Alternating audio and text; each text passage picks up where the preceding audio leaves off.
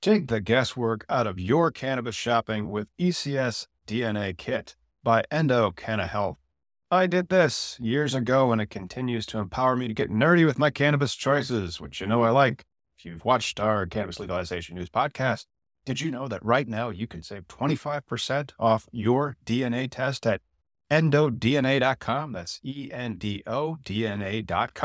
and use promo code POD25. That is POD, the number 2, the number 5. Your purchase includes the Endo DNA Collection Kit, Endo Decoded Report, personalized cannabinoid and terpene suggestion, Endo Aligned product matching in your state, suggested dosage guidelines, and optimum methods of administration.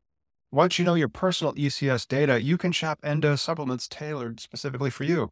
And right now, Endo DNA is celebrating their new patent with a BOGO offer on their Affeca soft gels lineup. Since so many of you struggle with sleep, I want to highlight Affeca Unwind, created to support healthy sleep cycles using a patented proprietary formula of hemp-derived CBD, terpenes, and essential oils. If sleep is eluding you, sweet dreams are made of this. So buy one, get one, my friend. You can shop online at endodna.com. And don't forget promo code POD25 at checkout to save 25% on your DNA test kit. What's up, everyone? It's 2 p.m. on a Wednesday afternoon, which means you're tuning in to Cannabis Legalization News. I'm producer Lauren, and today we're going to be speaking with Scott Roberts from Scott Roberts Law out of Michigan.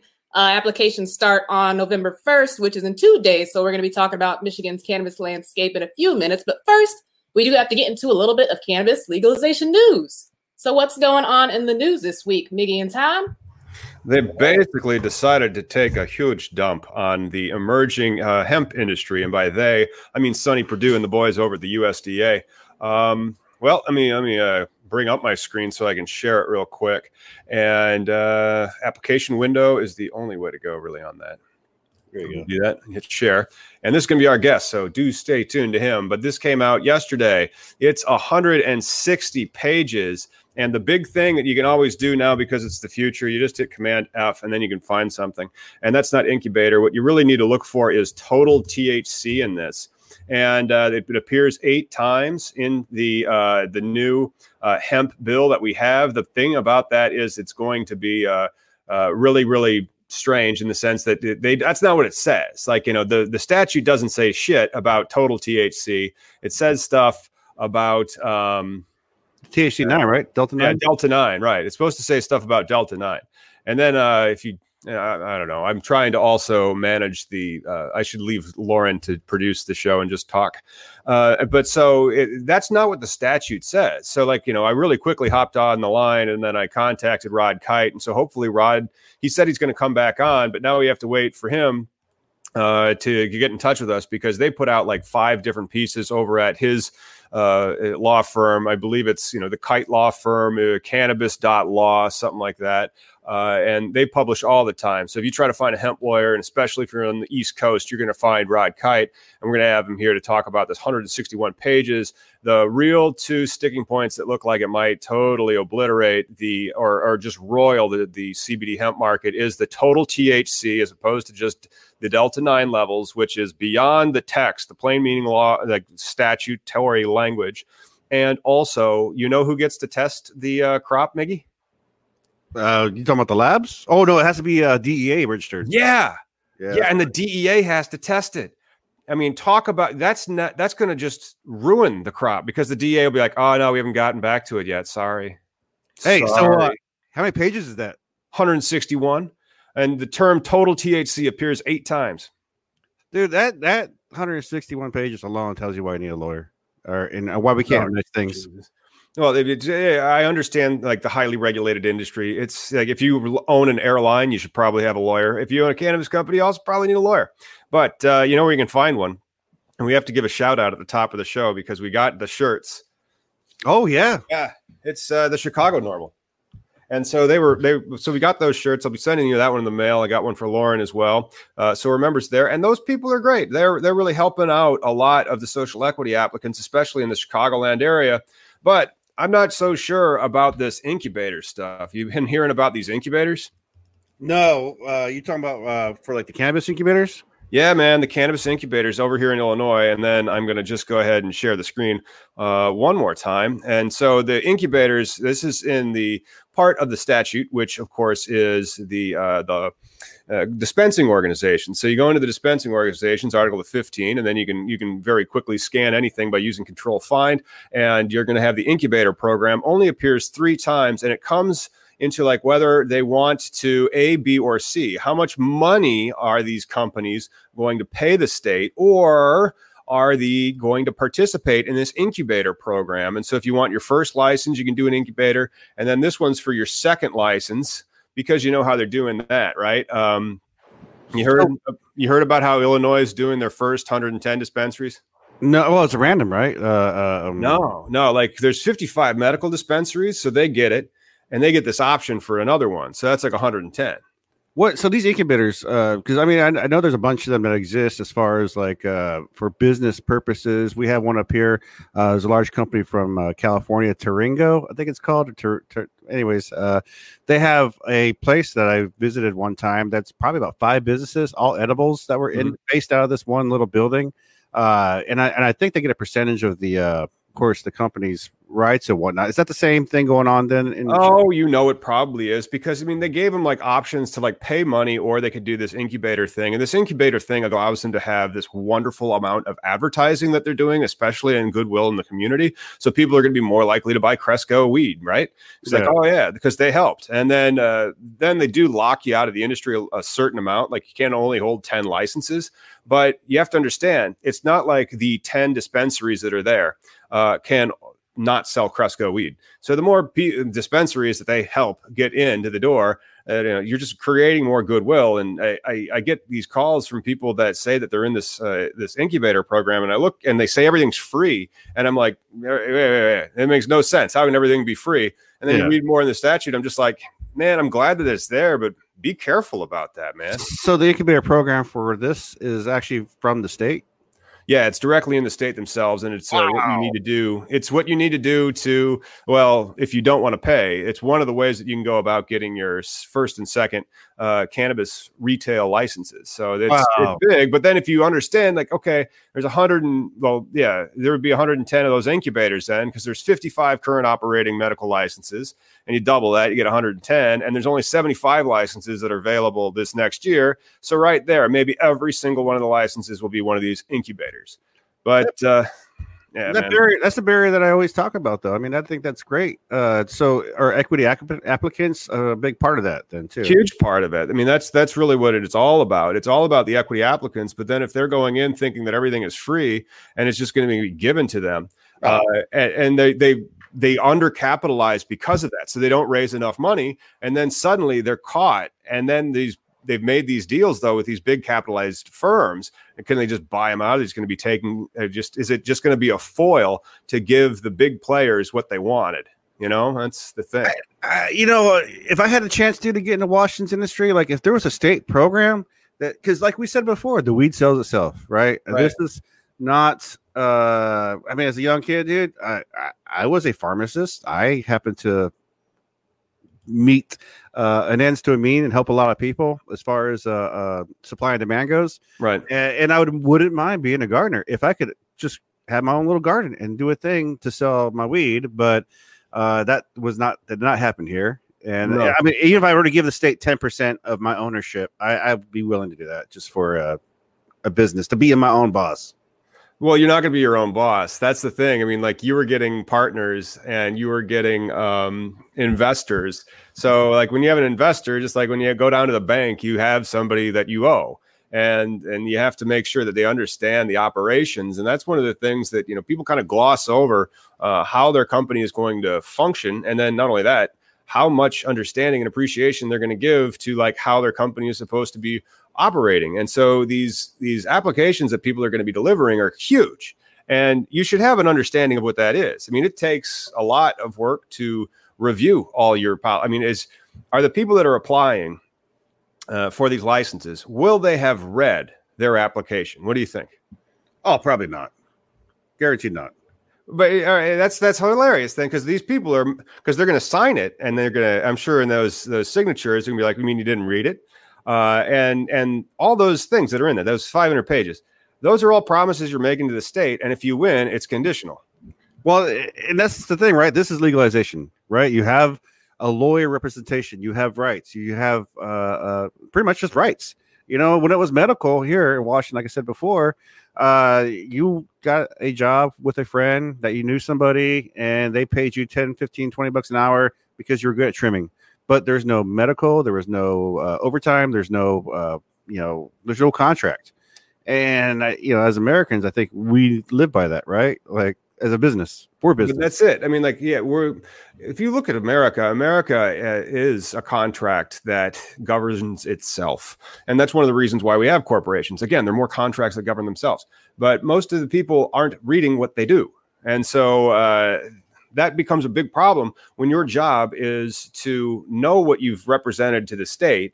And that is a condition of your license so that you know what your license entails in its day-to-day operations. So if I was to apply for this application and I wanted to get representation, what kind of lawyer would I get, being that there's so many of y'all? I think that is a great question for our guests today. Scott. Hi, guys. Hey, Scott. Thanks for joining us, man. Happy to be on. Cool. Can you introduce yourself a bit? Yeah, so my name is Scott Roberts. I'm an attorney out of Detroit. I have a cannabis business law firm, Scott Roberts Law. And we help cannabis businesses here in Michigan with their applications, with their contract work, and kind of generally helping them comply with the law. So one question that I have for you. Now, do your clients read their whole application? Because that was one of the things I was just asking Miggy. It's like, I bet Scott would know that. Some of them do, some of them don't. It kind of depends. We have certain clients that will go over every single word on an application because they want to make sure it's perfect. And then we have some clients that's just like, get it done and get the license, and then we'll figure it out from there. Get the license and we'll figure it out from there. Do you guys find that the internet has made it harder for your job because now everybody's a lawyer and doctor? There's what is that old joke? There's two jobs everyone thinks they can do: being a stand-up comedian and being a lawyer. And there's a lot of free resources out there. So people a lot of times will think they know the answer to a question. And a lot of times what happens is, this is here in Michigan, it's a constantly evolving area of law. And laws the implementation of laws will change without really any notice. It just kind of MRA, which is the Michigan regulatory agency that governs marijuana, they sometimes just change their reading on things. And unless you're actively involved in it, you don't even know. So, there's a lot of information on the web, but if it's more than a year or two old, there's a good chance it's no longer up to date. Yeah, just like yesterday, 161 new pages of federal regulations regarding what the meaning of hemp is. Yeah, for hemp, that's funny because we were writing a lot of articles on like CBD hemp last year. And we had this thing where every time we wrote an article, a week or two later, something would happen and the article would be out of date. And that happened like a good 3 times in a row. We wrote an article and then the state of Michigan released guidance and then that changed it. And then we wrote another article and then all of a sudden the 2018 Farm Bill passes. Yep. And it just kept on happening and happening. And it just kind of reflects the fact that this is such a fast moving area of law, whether it's, hemp or cannabis. Do you guys think this new 160 pages, which it's not official yet, right? They're still going to have an input time. That's right. For the this drafts. Remember, They do the draft, you get the comment, they do the revisions, there's a final. Because once it becomes final, do you think there'll be like a bottleneck? Because right now, people Wild West are just going nuts. They're growing, they're doing the extracts, they're embedding, they're selling on Amazon or wherever the fuck they sell on. Once this actual 160 pages, do you think everybody's going to stop for a second and start reviewing? Or right now, they're probably proactively going at it, aren't they? Probably just preparing their business if you're smart about it. Oh, I told my clients to punt, and then I'm kind of glad I did because, like, right now, with what happened, there's some seed whose price is going to go through the roof. There's some seed whose price is going to go through the floor. Some farms are going to go bust. Some farms are going to make a great bit of coin. And so, man, I don't know. Scott, what do you think is going to happen?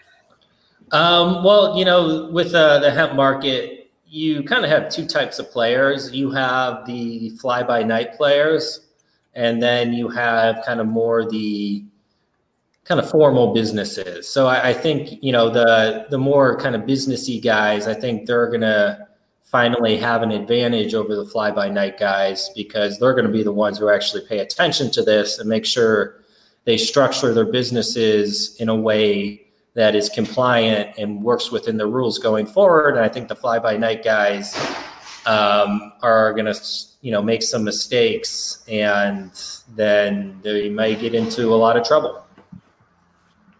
There's a lot of that in the cannabis industry, this fly-by-night stuff. As we were talking earlier, how people are easily offended about just like subtle things, right? Because you guys, I can't believe you would say that, Miggy. I know. It's a good thing I'm sitting down. Activists don't get offended by anything or weird at all or anything like that. But Scott, your guys' website's business first, right? Cannabis business first. It's not you were the first in cannabis business. You're just about the business of cannabis. Right. Yeah. And we put that there because we wanted to differentiate ourselves from kind of the criminal lawyers who are working in the, cannabis business. And, we come from all kind of corporate law or real estate background. So that was kind of a way to show people that, we're business first lawyers. We know businesses, and we represented businesses well before the cannabis industry, as opposed to someone who kind of comes from a criminal background and maybe doesn't know their way around a purchaser agreement or an asset purchase or something like that, compared to, say, a corporate lawyer who's been doing it all their career. When it comes to cannabis business, would that, like we were talking earlier about the Illinois contract, would you be someone I'd want to come to then say, hey, could you go over this contract before I get involved in it? Yeah. I mean, contract review, drafting, negotiation, that's, a big part of almost any corporate attorney's practice. And, the way we consider ourselves, we really consider ourselves as corporate cannabis attorneys, not just cannabis attorneys, because, cannabis attorney can mean a lot of different things. There's a lot of people calling themselves cannabis attorneys, and they really are, basically cannabis DUI attorneys or cannabis possession attorneys. And that's a whole different area of law from what we do. Right. If I was to start practicing that, I'm sure I'd be pretty horrible because I'd have no clue what I'm doing. But with the corporate stuff, that's what I've been doing the last 9 years of my life. So, I'm a lot more familiar with that and feel a lot more comfortable, working in those sort of matters. That's what one of the things that I've kind of noticed, and I've been a little bit surprised on, is that I haven't gotten more of the people that have been offered contracts by somebody else asking me to review it, because these people are forming these corporate unions, and each person that is getting involved to it should be individually represented, so that somebody has gone through that particular contract to how their rights will be affected. And then there's the rights of the company, so each person who comprises that company can have their own lawyer so that they really understand it. And there's that, I just can't believe that more people haven't come out and been like, hey, can you read this? Somebody offered that to me. I'm not sure if that's coming in the future, but we'll see. Yeah, you'd be surprised how few people actually do that. And, if it's someone you're, an investor, usually the investor will have their own attorney because they have money. Right. But, sometimes you'll have 3 or 4 people in your office and you talk through all the issues and, you draft it for the company, but you have to make sure they know, I'm not representing you guys. I'm representing the company you just formed. That's right. And then important distinction. Yeah. And I put that in the contracts, the independent counsel clause, and just look, guys, you're saying that you did this. You're saying that you had the opportunity to go get your own lawyer. So I don't want to hear nothing. If this blows up in your face later, somebody could have explained this to you. Yeah. I put that in my, my operating agreements, where it's everyone has been advised to seek outside counsel. And it doesn't make any sense. All right. We're talking about a cannabis dispensary. These are $1 million operations. And aren't they? Yeah. I mean, a lot of them are selling for $4 or $5 million. I've seen them going for 9-ish over in Illinois. And one of the reasons for that may be explained on this chart right here that let me pop up. real quick, you see the number of adult use cannabis retail stores per 100,000 residents. And if I can zoom in a bit on that, is that a little bit better maybe? So you can then see it's Oregon at the top, Colorado, and then Washington State, and then Illinois at max, Nevada, California. It's too bad that they don't have Michigan's data on there. We don't have adult use yet.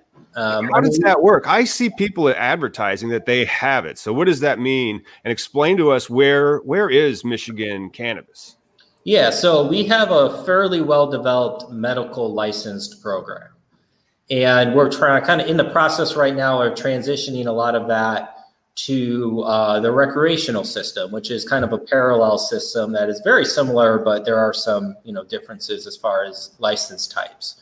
So on the recreational side, they're going to start accepting state licenses in 2 days. And then that's going to be a 90-day process at least. So, and then they also have to get a municipal license or some sort of municipal approval. Most likely there may be an exception to that. We'll see. So, for the rec side, we're probably not going to start seeing recreational dispensaries. My guess would be maybe March or April of next year. I mean, technically they could be open by January, February. I just don't see it happening because it never really happens as quickly as people originally want it to or think it will. It seems like there's always delays, whenever there's. So they're all on burn rate right now. Like they're all just burning through cash right now in Michigan. Well, we have a very robust medical program with hundreds of thousands of patients. We have the most robust medical program pretty much in the entire country. So they can sell. That really kind of feeds most of the Michigan market. We probably have a medical program, and I'm maybe making this up, but our utilization on medical is probably close to some states' utilization on rec, where California is like the actual legal market is actually a minority share of the actual total market. Right.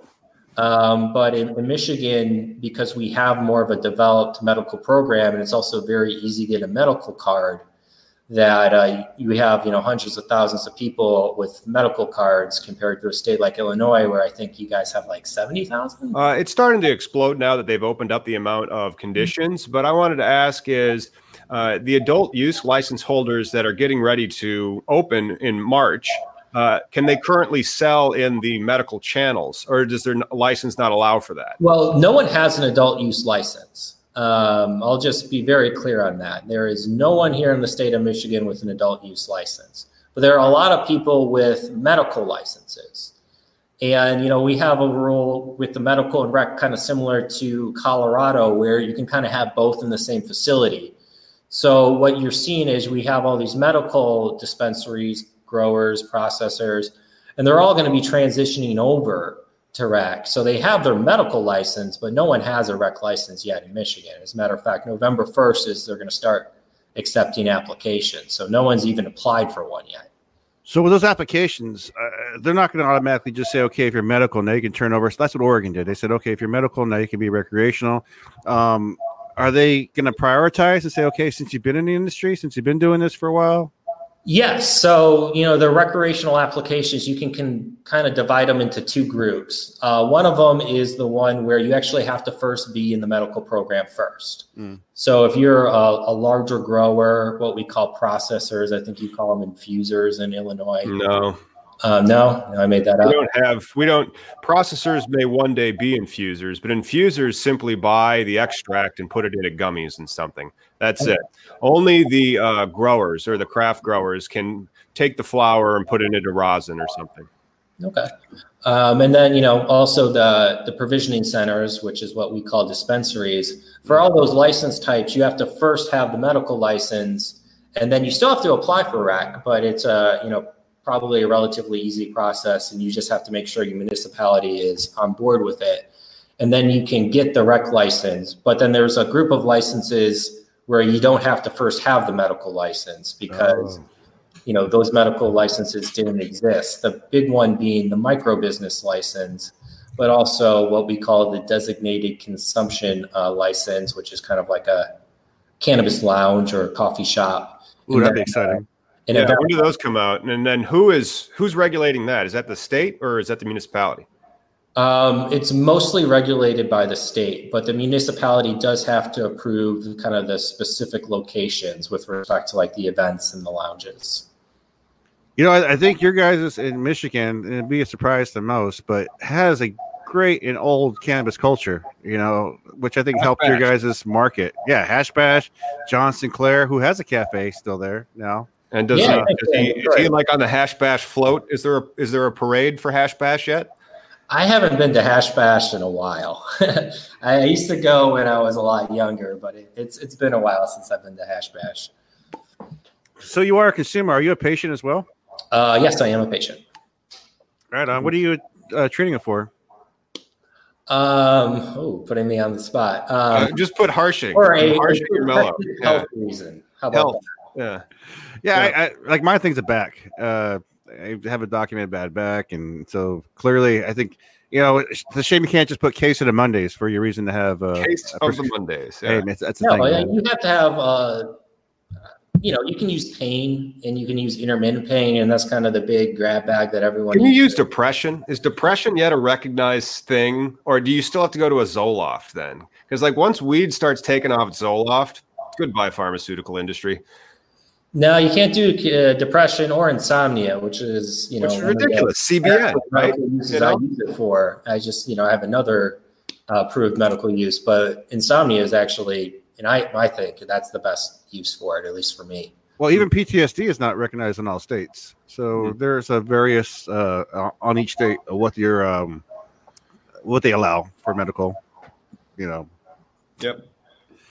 But I think that it's interesting that you just described something fundamentally different than Illinois' law. So that's another wonderful Captain Cuckoo Bananas of this, because when I'm talking to some of my possible clients, when I'm just consulting with somebody first before I've seen if I can figure out how to work with them as their lawyer, a lot of them will ask, well, I want to get in the industry. And I will say, all right, well, maybe Illinois is not the state for you because of these barriers to entry.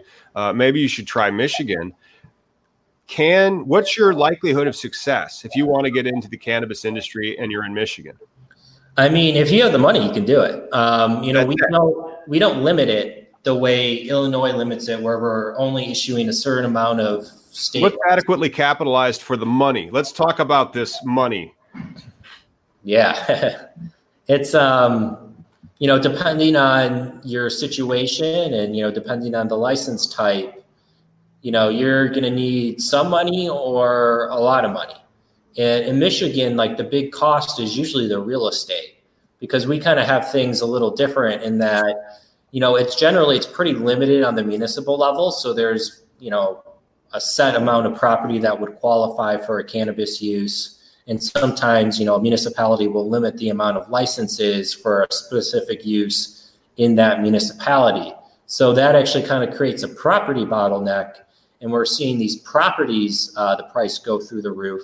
And that is one of the big costs people have to face is properties. And, we're working with some people now with some leasing opportunities, because we've kind of seen this. This is a huge barrier to entry and doesn't necessarily have to be. But, there's not a lot of people leasing, because they're afraid if they lease to a cannabis use, their mortgage is going to get called, which a lot of them What do you mean by their mortgage is going to get called? So, a lot of these mortgages will say, you have to have, you have to be in compliance with state and federal law. Right. We all know marijuana. Well, think about it. Where's that money for those mortgages usually coming from? Especially for residents. Yeah, like FHA and all those. FHA, it's federal money. You're going to take Uncle Sugar's money. You're going to play by his rules. And, that happened here in Washington, though. Like, that's how they went after people. Like in the early days of medical, landlords would get letters, you need to get this person out or close that business under your rooftop, or else we're going to come after you. And I saw many people had to close doors. They're like, yeah, the lawyer just said, or the landlord said he got a letter, and we can't do any more business. It's a very scary and gray area for this whole. For you guys in Michigan, Scott, do they break up the market as far as here in Washington? You can't be a grower and own the store at the same time when it comes to the recreational market. Are they doing something like that there too? No, not really. You can be vertically integrated here in Michigan.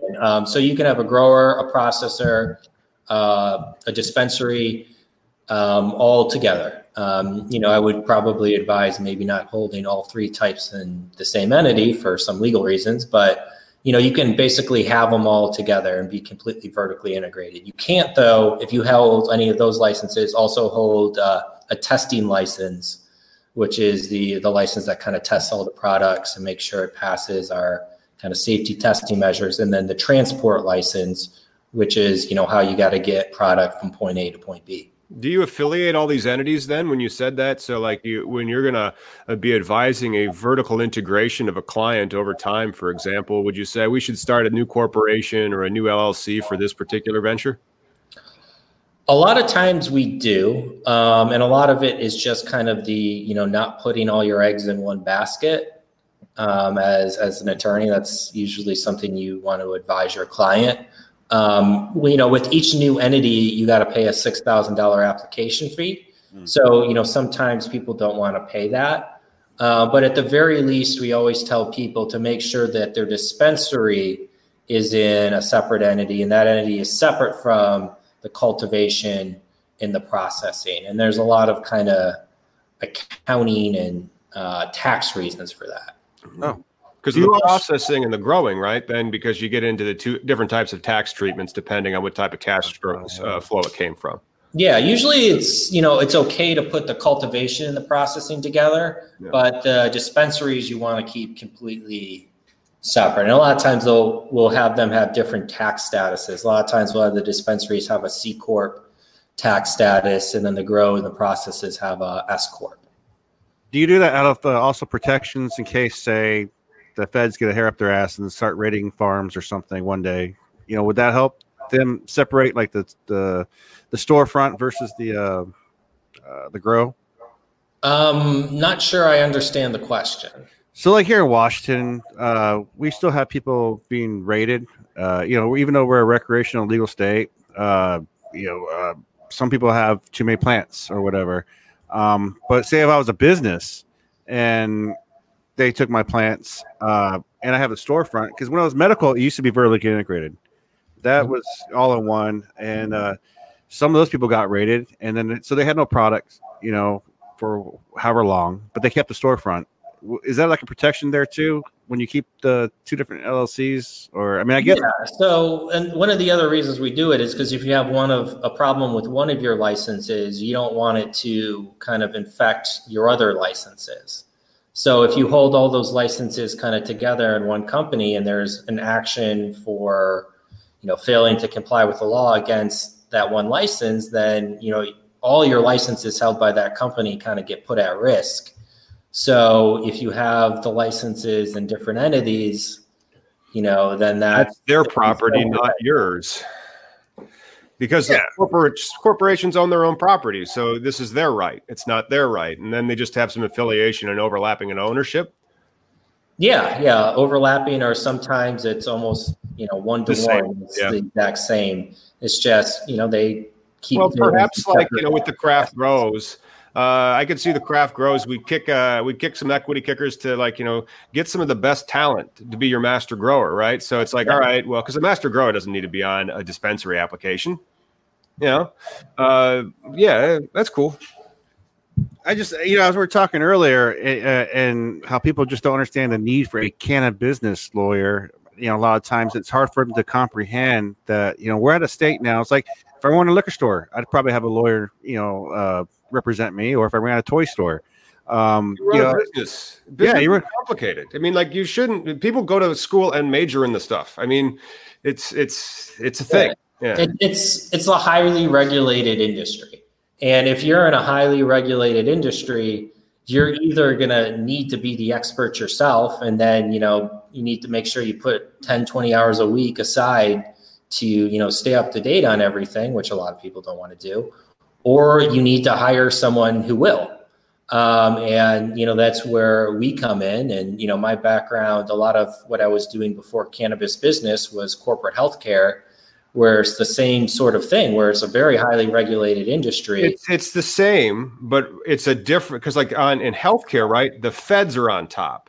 here the state's on the top. So, I mean, healthcare is extremely overregulated or heavily regulated, but a lot of the laws arise from a federal guidance as opposed to a federal prohibition. Yeah. So you're right in that, with with healthcare, it was all about, a few kind of federal statutes like the anti-kickback act and Stark and all that fun stuff. And with cannabis, it's almost like we almost ignore federal law. I mean, we don't, but in a way we do. Yeah, you ignore it to the extent, like with the banking, you're like, don't ignore this particular aspect. So your bank should set those SARs and you should operate like in ways that you are going to be compliant in state law. So you're not, asking for federal intervention. But the only thing you're really trying to do is just not poke the beast. Yeah, I mean, because there's really no, federal cannabis laws we worry about too much. I mean, there's the Controlled Substances Act, but that kind of is what it is. And at least with the medical, there's some protections with like the Rohrabacher-Farr amendment. But, with rec, we're going off some rescinded guidance letters. And that's, so we don't really have a lot of protection on the federal level, but we just kind of do what we can and, know that with the current political climate, we don't think we're going to get into trouble as long as we're state law compliant. Right. Yeah, that's a big one, state law. In the business side of things, Tom, you'll laugh at my favorite case I like to point out with Paul Stanford. Mm-hmm. Are you familiar with that one, Scott? I'm very bad with case names. Sometimes when you start explaining the case, I'll be like, oh, yeah, that one. Yeah, well, this gentleman, he owned THCF clinics in Oregon, and he made a lot of money at the clinics. I mean, this is kind of an auxiliary part of cannabis, right? They were getting prescriptions for cannabis use. He made a big network, made a lot of money, but then he signed a contract with an Israeli company based out of Canada. They took over his company. They rid him off out of the company. He's no longer allowed to, he doesn't make any revenue from it. And they almost sued him on using his own name because he's a pretty large cannabis activist in Oregon. My thinking is if he had a better lawyer to go over the contract that in the business wise, I mean, the protections that that's what you guys offer is protections with any sort of negotiation contracts. Yeah. I mean, with, contracts, one of the jobs is making sure there's no surprises. Right. And then, another part of it is kind of thinking through all the different scenarios of how this could play out and making sure we're protected with respect to each scenario, because a lot of these contracts will have buyout clauses. And a lot of times, we can't get out of them. And it's just the investor wants a buyout clause or the company wants a buyout clause. And that's just non-negotiable. But there's still ways to kind of soften the impact and, protect people, especially, in a situation where, he can't even use his name, which I would assume arise because he used his name in the practice and he signed over all the IP. But even then, you probably want a carve out so you can use your own name. And it may seem silly to think about, but a lot of, what we do is looking at these weird worst case scenarios and making sure if the worst happens, we're not, out of luck. What do you see in like the cannabis industry that is the most pressing contract issue that your clients aren't addressing? The most pressing contract issue. That's a tough question. Well, what's one of the things you often fix? Like, what's one of the things they typically overlook? I can tell you on the real estate, generally it's, making sure we're protected if we don't get a license. Because a lot of how we do it is, some people think, oh, I got to buy a property and then apply for a municipal license. Mm-hmm. And that's just kind of like, it kind of makes sense when you think about it, but that's also not how we do it and not how we would ever advise anyone to do it. We put the property under contract, then apply, and then if we get the license, then we close. And that's something where people new to the industry, they're just like, I don't think you can do that. And it's like, no, you can do that. We do that like every single week. And that's one of those things where, maybe people don't think of it, but I don't think they need to do it. Do they need to do that? Because For example, in Illinois, a dispensary license, you have 6 months to get that contract for the real estate. Even the signed lease, let's say you're not going to buy the real estate, but it's different for the cultivation. Does Michigan require you to have a physical location for your dispensary in your application? So there's kind of 3 parts to the application, and 2 of them you do. So there's 2 parts to the state application, and then more important than that, because it's generally the more limiting factor, is the municipal application. And the municipalities almost across the board require you to have a specific property, but that doesn't necessarily mean you have to buy it. So, we generally just put it under contract, make the PA contingent upon getting the license. And then when we get the license, we close on it. And if we don't, maybe we're out some, deposit money, but at least we're not stuck with the property fully paid off that we have no idea what to do with. This for both of you guys. I know it's been an issue in California, and it's been a big issue out here in Washington about moratoriums. Is there anything that you guys are doing for protections on that? Our industry's too new, so there's no moratorium. Well, I said they're going to come though. If say like you get your license, like in 10 years, maybe if they have 1,000 different licenses in the state and they just aren't issuing any more, is that what you mean by moratorium? Well, here we have cities. I know I've seen it in California too, where the city of say Seattle says, you know what, we're tired of weed. We're going to have a moratorium. City council votes, no more weed shops in our area, and then you've already rented a property that you've already put listed on your license application that you're going to use, and now you can't do business out of there because there's a moratorium. We do have moratoriums on the municipal level, quite a bit, but then that kind of goes back to that structure I was talking about before, where, if you're mid-application and they, say we're not issuing anymore, at least in that case, you're not stuck with that property. Mm-hmm. Because, there are moratoriums. The city I live in right now, Royal Oak, there's currently a moratorium. It's probably going to be lifted pretty soon because they did it to give themselves time to figure things out before they kind of pass a municipal ordinance on marijuana. Mm-hmm. But, there's places like Detroit where they say, we're capping it at 75 standalone provisioning centers. And if you're not one of those 75, you can't get one. Yeah. Illinois is that. If you're not one of these, you don't get it. But then the municipalities, we don't have that moratorium. We have opt-in, opt-out. So more like a binary yes, no. And some municipalities are like, not in our backyard, and they aren't passing it. But other ones, my city said, sure, we will, maximum tax. Oh. Yeah, I did notice that in the Illinois statute, you guys have a municipal tax potentially on top of, the already, I would say, somewhat burdensome tax scheme.